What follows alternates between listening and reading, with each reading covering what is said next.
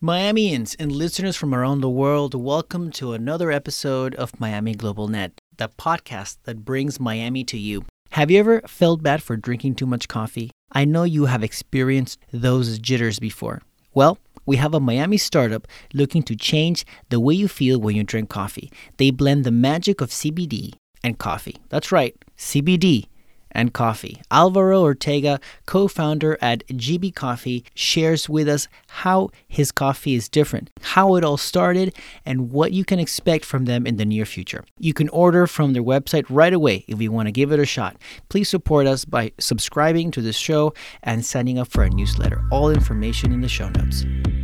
Welcome to Miami Global Net Podcast, where we showcase the people and organizations that support Miami's international landscape. Learn from local business owners, startups, diplomats, and community leaders. Get to know the tools and services that are out there that help you invest and grow in South Florida. Miami is a true global city where one can live and do business with a global reach.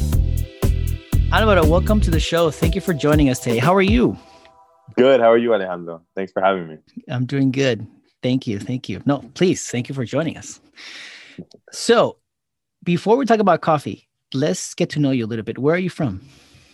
So I'm originally from Puerto Rico, but for the last 15 or so years, I've been a resident of Key Biscayne, Florida. Where did you study? I went to high school in Miami Country Day in Miami Shores, and then I went to college at Tufts University in Massachusetts. And what did you study?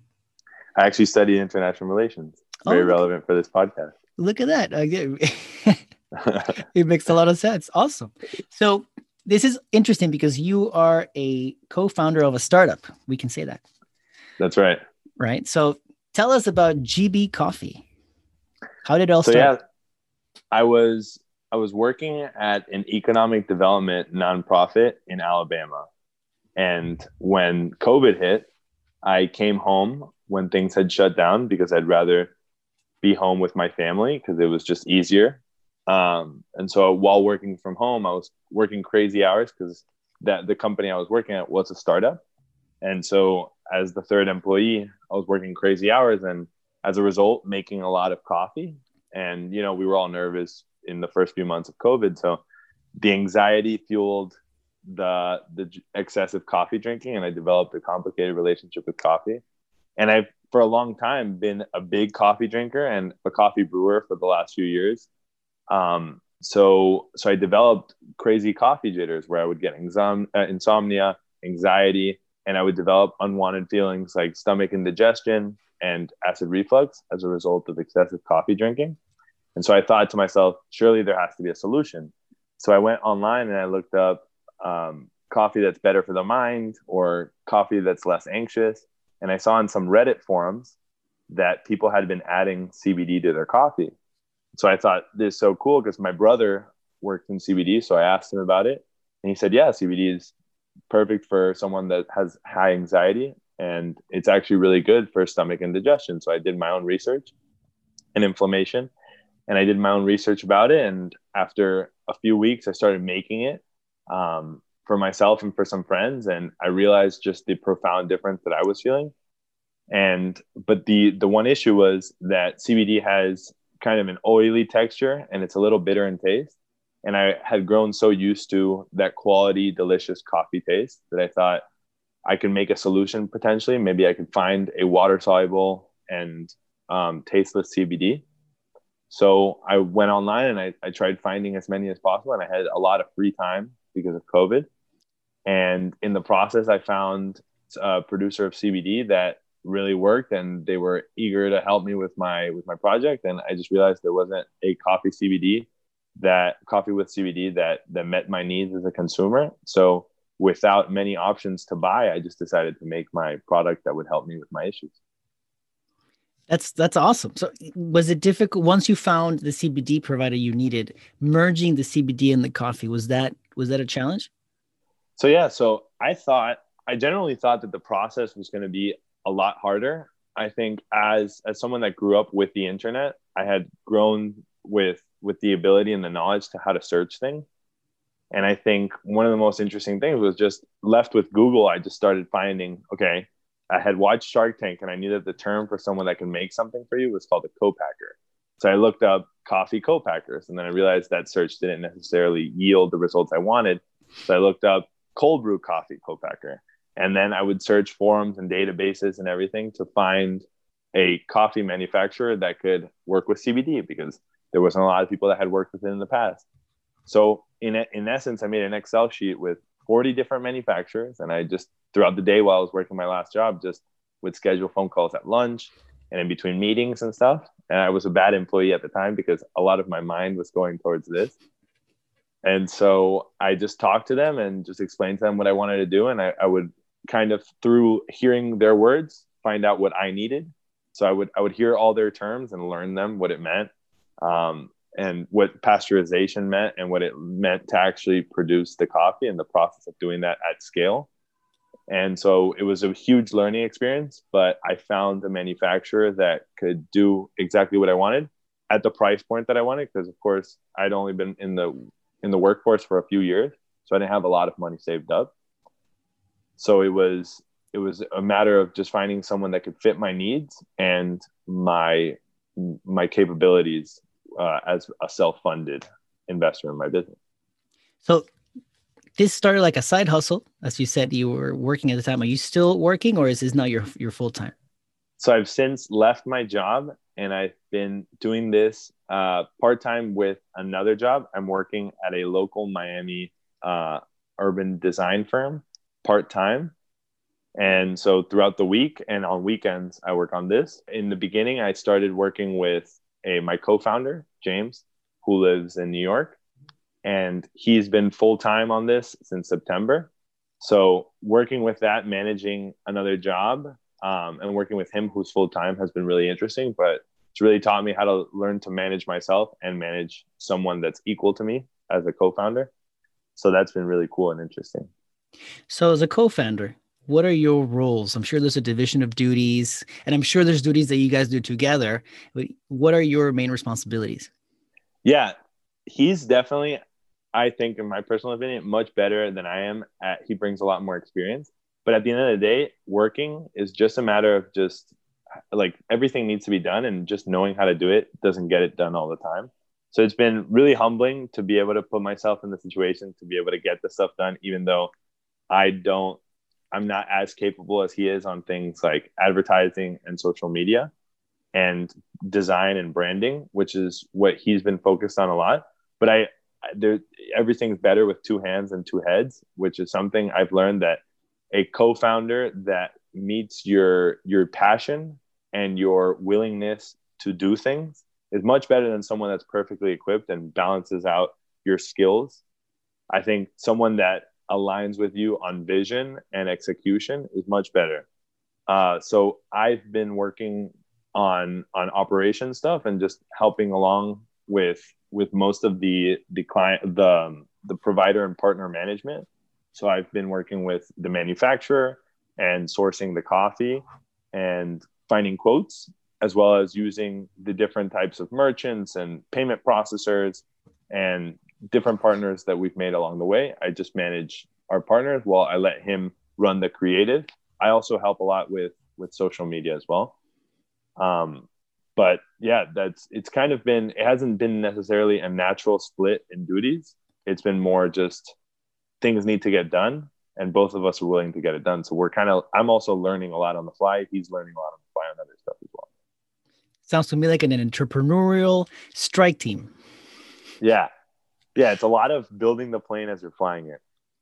And that's the best part of entrepreneurship, to be honest. When you decide to start, because you could only prepare so much, right? You have to start at some point, or else you'll die planning. So this is the best part of entrepreneurship. Absolutely. You mentioned the coffee. So what kind of coffee can people expect? Is it many flavors? Is it a particular flavor? How does that look like? So the coffee we source is 100% fair trade and organic. And we've sourced it from small batch farms in Colombia, in the Nariño region of Colombia, which is one of the most storied and well-respected coffee growing regions in the world. So we source Colombian coffee from there. It's then roasted at the same facility where we brew it. So that way we can ensure that it's roasted fresh and brewed fresh. So we source the coffee green and it's roasted to a medium roast. From there, it's brewed, cold brewed with nothing else added other than the CBD. But it does have a naturally sweet finish. So it doesn't have a sweetener. And we did this in mind because I'm a health conscious consumer and I tend to eat things and look at labeling first. So I wanted one, as few ingredients as possible in my product, other than the two things that I went for, which was coffee and CBD. I didn't want to add other things that were unwanted, like sweeteners or preservatives. So we've ensured that we've created a product that is free of that.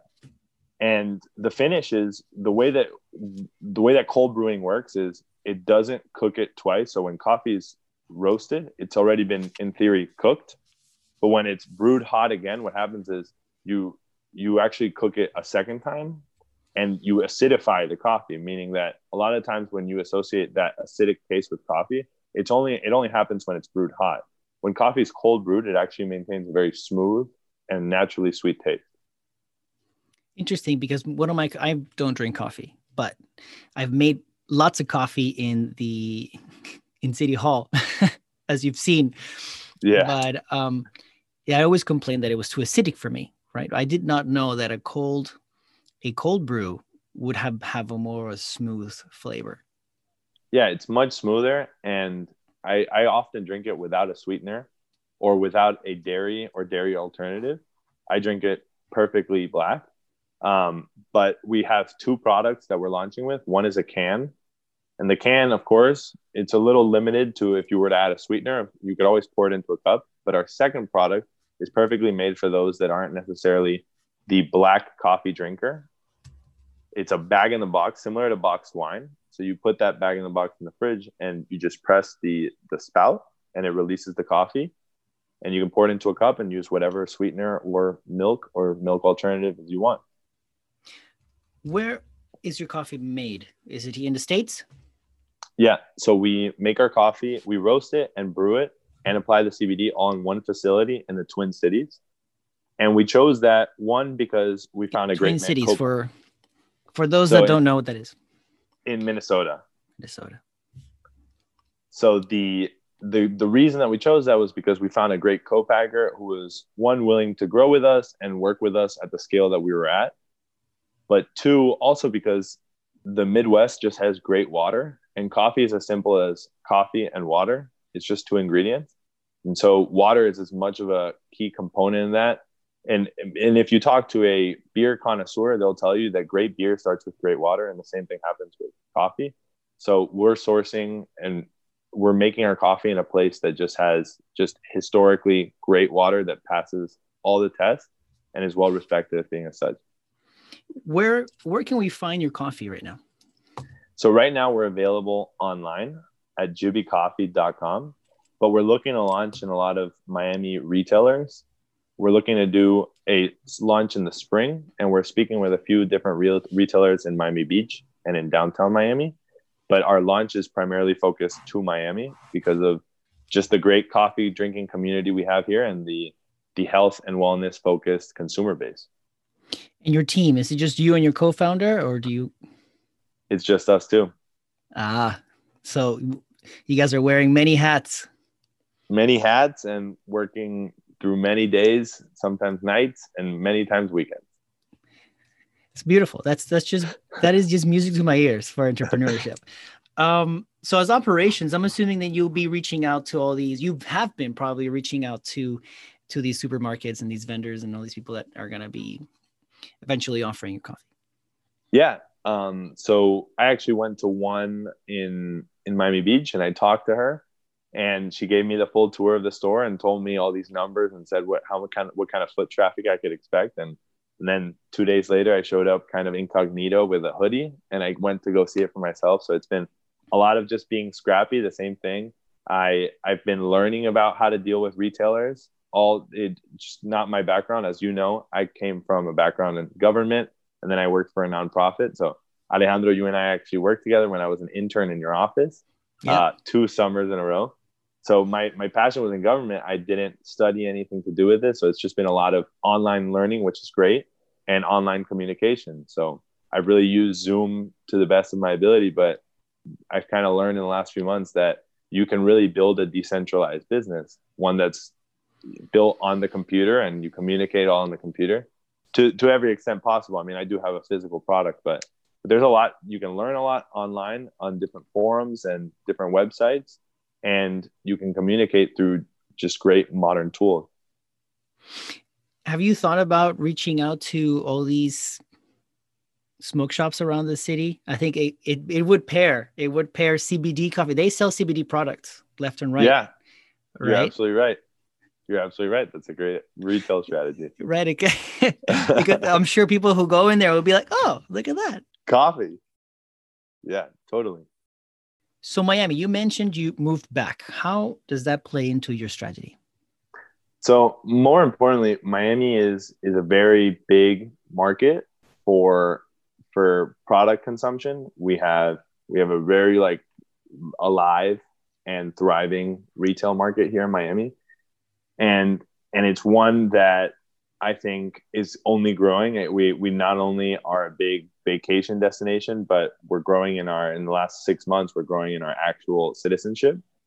And I think it's one right now where things are limited in most major cities like New York and Los Angeles. Miami still has a very thriving retail landscape in this current context.